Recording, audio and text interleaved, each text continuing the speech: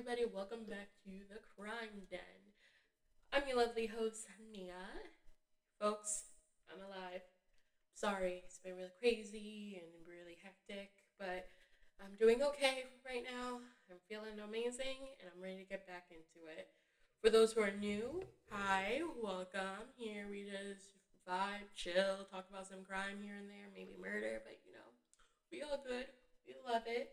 But honestly, thank you so much for tuning in.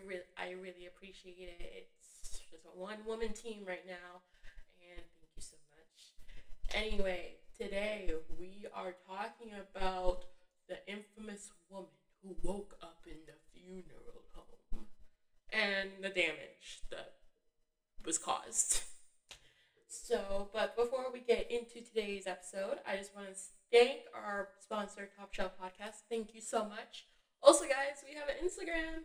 Check it out, JWoo Crime Den.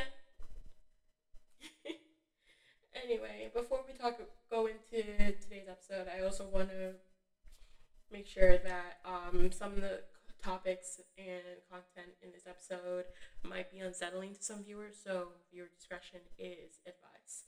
And now, let's begin. When we talk about equality, there's something that we don't talk about, and that's when you die. Guys, dark. But still, it's like something that we really haven't discussed until Tamisha Beauchamp. Tamisha Beauchamp was 20 years old, was a 20-year-old black woman who has cerebral palsy.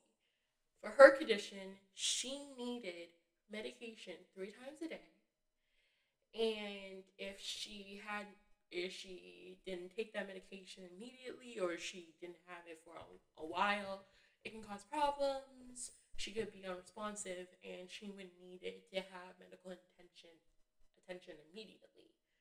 However, that's not what happened. On August 23rd, Tamisha was declared dead by paramedics. Her body was taken to James H. Cole Homes for funerals. At the time, she spent 2 hours in a body bag until employees found out that she was breathing and her eyes were blinking. So the investigation investigation, and the family is suing on why the paramedics found out that she was not only dead but very much alive, and also why did they not take her to a coroner and just straight to the funeral home? Because I don't know about y'all, but if you're going to be involved with dead people, I'm pretty sure you gotta know that dead people don't blink, they don't breathe. But honestly, but I'm being honest, this is not the fault, and I want to point this out. This is not the funeral home's fault, and we're gonna mention the media and their role later on in the story, but this is not their fault. This is the paramedics' fault. They guess what their job is receive a corpse, put it in the fridge, and wait until they have time to embalm them, get them ready. But this is not their fault entirely. If Tamisha went to the coroner, I'm pretty sure the coroner would immediately tell them, take her to the hospital. So before we talk about the more in depth in the story, I want to talk about the coroner and autopsies.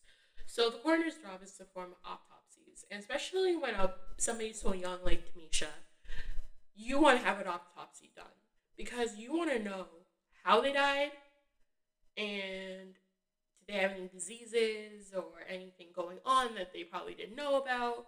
And this is very important because for certain cases and illnesses, this is very important because this can help on people who like Tamisha, maybe cerebral palsy, maybe if she actually died from an actual cause, and not because some paramedic, they would say, okay, since she died of this, and that, we gotta make sure and let people know that if somebody has cerebral palsy, they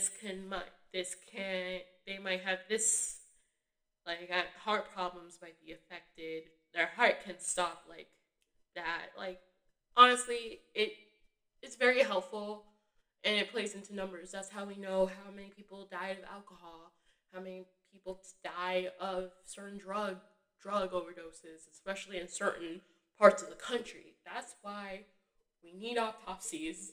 However, the paramedics did not do that. They just brought a dead woman that was still breathing. However, however, this, I really honestly feel bad for funeral home because this is not what they needed. This is the last thing that they need. So the paramedics were called to the home, Beauchamp home outside of Detroit. They found found Tamisha not breathing, and they spent 30 minutes administrating CPR and other life reviving methods, according to the Southfield police chief of police. But there was no signs of life. Erica, Tamisha's mother, was very doubtful because knowing her daughter's own what her daughter is going through. Sorry, she had hope. She had hope that there might be life, that her daughter might be still alive. There was some hope. However, no, the paramedics shot that down. However, later on, the family felt that they were discarded. They felt that, if the paramedics just listened to them, her daughter could have been saved. And matter of fact, not dead 8 weeks later. However, her family was notified right after the she was discovered to be alive. Immediately, she was in critical condition. Now, here, however, the worst thing I didn't like about this story, and I'm pretty sure a lot of people was she woke up and she's alive in a funeral home. Like, come on. That was so like clickbaity, fearmonger. No, because if you actually no, there's so many other ways to word that title, but no, y'all want the clicks. You want the views. No, the problem is that she did not wake up in the funeral home in the fridge in the morgue. No, she didn't wake up alive. She was responsive, but she's not like all perfect and fine. No, this woman is in critical condition. She did not wake up in the funeral home, walk out, put her clothes on, and act like she survived nothing. And the worst part is and I read a lot of these stories and watched some of these news anchors, and a lot of them didn't address that she has cerebral palsy. A lot of people didn't address her condition later on in the story. So it's why even do that? Play on people's fears. And honestly, if I'm somebody that's my biggest fear, or I'm not really, or has like a phobia about that, I would be in like shock and horror. Like, no, you don't do that. You explain the story from the beginning, and then you carry on. But saying this woman woke up in a funeral home and playing on that fear, because guess what? I'm not the only one who thought about that. Like, come on, guys, I can't be the only one who had that dream that I woke up and then I turned in a fridge, and next thing I knew, I was in a casket. Like, let's be honest. But why play on that fear? And these and these stories are rare, but come on, these stories are completely rare. But she was not dead, and a lot of these news outlets did not explain this story correctly. So it seems that it just makes it even worse. And honestly, it makes it worse for the funeral home, because it makes it that they did it and not the paramedics. But later on, as the story developed, it was okay. But still, the initial stories that were going out, not great, guys. But honestly, this story is very, very upsetting. They were delivered places that dead people go, and it was a medical error. The doctor who told the paramedics um, to declare her dead was on the phone. They weren't even present, not even outside the hospital.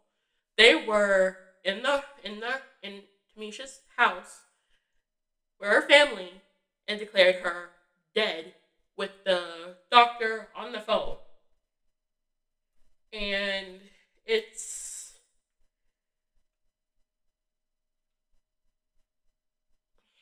honestly upsetting, and especially I know honestly, guys, this story is very upsetting because this woman could have survived if you just took your time and you like think about it. And honestly, these paramedics were thinking. As of right now, there is a lawsuit going on with the family because, of course, that poor family, and as well, it brings up more question.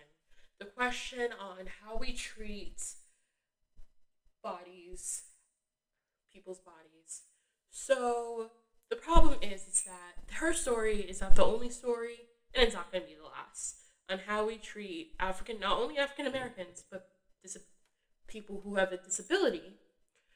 And the worst problem is that unlike us, we can alert, we can speak, we can emote normal, and guess what? Immediately, like even if that happened to somebody who did not have cerebral palsy, who was normal, had functions, was able to communicate better, if that person was somehow in her shoes, that story would have been, not gonna lie, even 10 times worse on the paramedics. It's also, you know, you would get medical attention as soon as possible. For Tamisha, she did not have that ability. She could not able to do that. So that problem was that so this poor woman was suffering in a body bag for 2 hours until somebody with a brain was able to say, "Hey, this woman's actually alive. Come on, let's get to the hospital." And look at her now. Honestly, like, come on, guy. And the crucial and this is not and honestly, guys, this is not the first and last story that we're gonna probably hear. Guess what? This story just blew up because at one point they had a lawyer that kept pushing that narrative too, and the media, man, but it was mainly the media was pushing that narrative of woman found alive, but without telling us the details. Okay, did she have any other diseases? Did she have other ailments? Like what happened? But no, woman found alive. And to bring to so that's where we are for now with the story. But to connect it with our day to day life, you should normally when you hear stories about that, people die of the flu. Like example, like I remember last year, like I'm family from nurses. We always get sick and tired when people say, "Oh, people die of the flu." Yet when you actually look how many people die from the flu, and then when you actually look at the people or hear about their medical history, their immune systems are compromised. So of course, a little guess what? So if they did have the flu, it's going to be very severe for them, and it can be even fatal. So when it comes to stories like that, guys, you gotta think. Honestly, I'm not telling you to always second guess every news story you hear, but honestly, when it comes to certain ones, because if it doesn't sound right, it probably isn't right, and often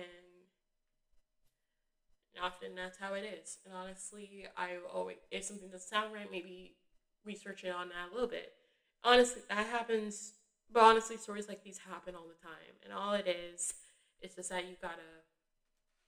you just gotta don't overreact and think, oh, this person died like this, I'm gonna be next. No, that's not often. Even stories like these are rare. But also, but I also want to bring up the story on how we're being treated after he died.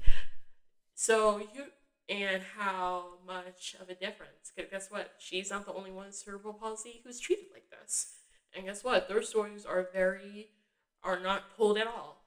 But it's very important for us to open our minds a little bit and make sure. Because guess what? The news is always going to be the news. And they're always going to do this just to get your attention and keep watching. Maybe there's more interesting stories like that. Since a woman found alive, maybe there's other stories, or maybe they'll keep, oh, I want to find out more, so it probably won't happen to me. That's how they get you. Anyway, I think we can call it a wrap. Sorry, guys, this episode's a little bit shorter than most, but here we go. Thank you guys so much for tuning in. More episodes are going to be on the way. Thank you so much for tuning in. Make sure you check out JWoo Crime Den on Instagram. Follow, like, more posts should be coming out soon. Behind the scenes, a little day-to-day stuff. But honestly, guys, I can't wait. And hopefully the rest of the year will go smooth as possible. Anyway, guys, this is Nia signing out. I love you so much. And I'll see you guys next time. Bye.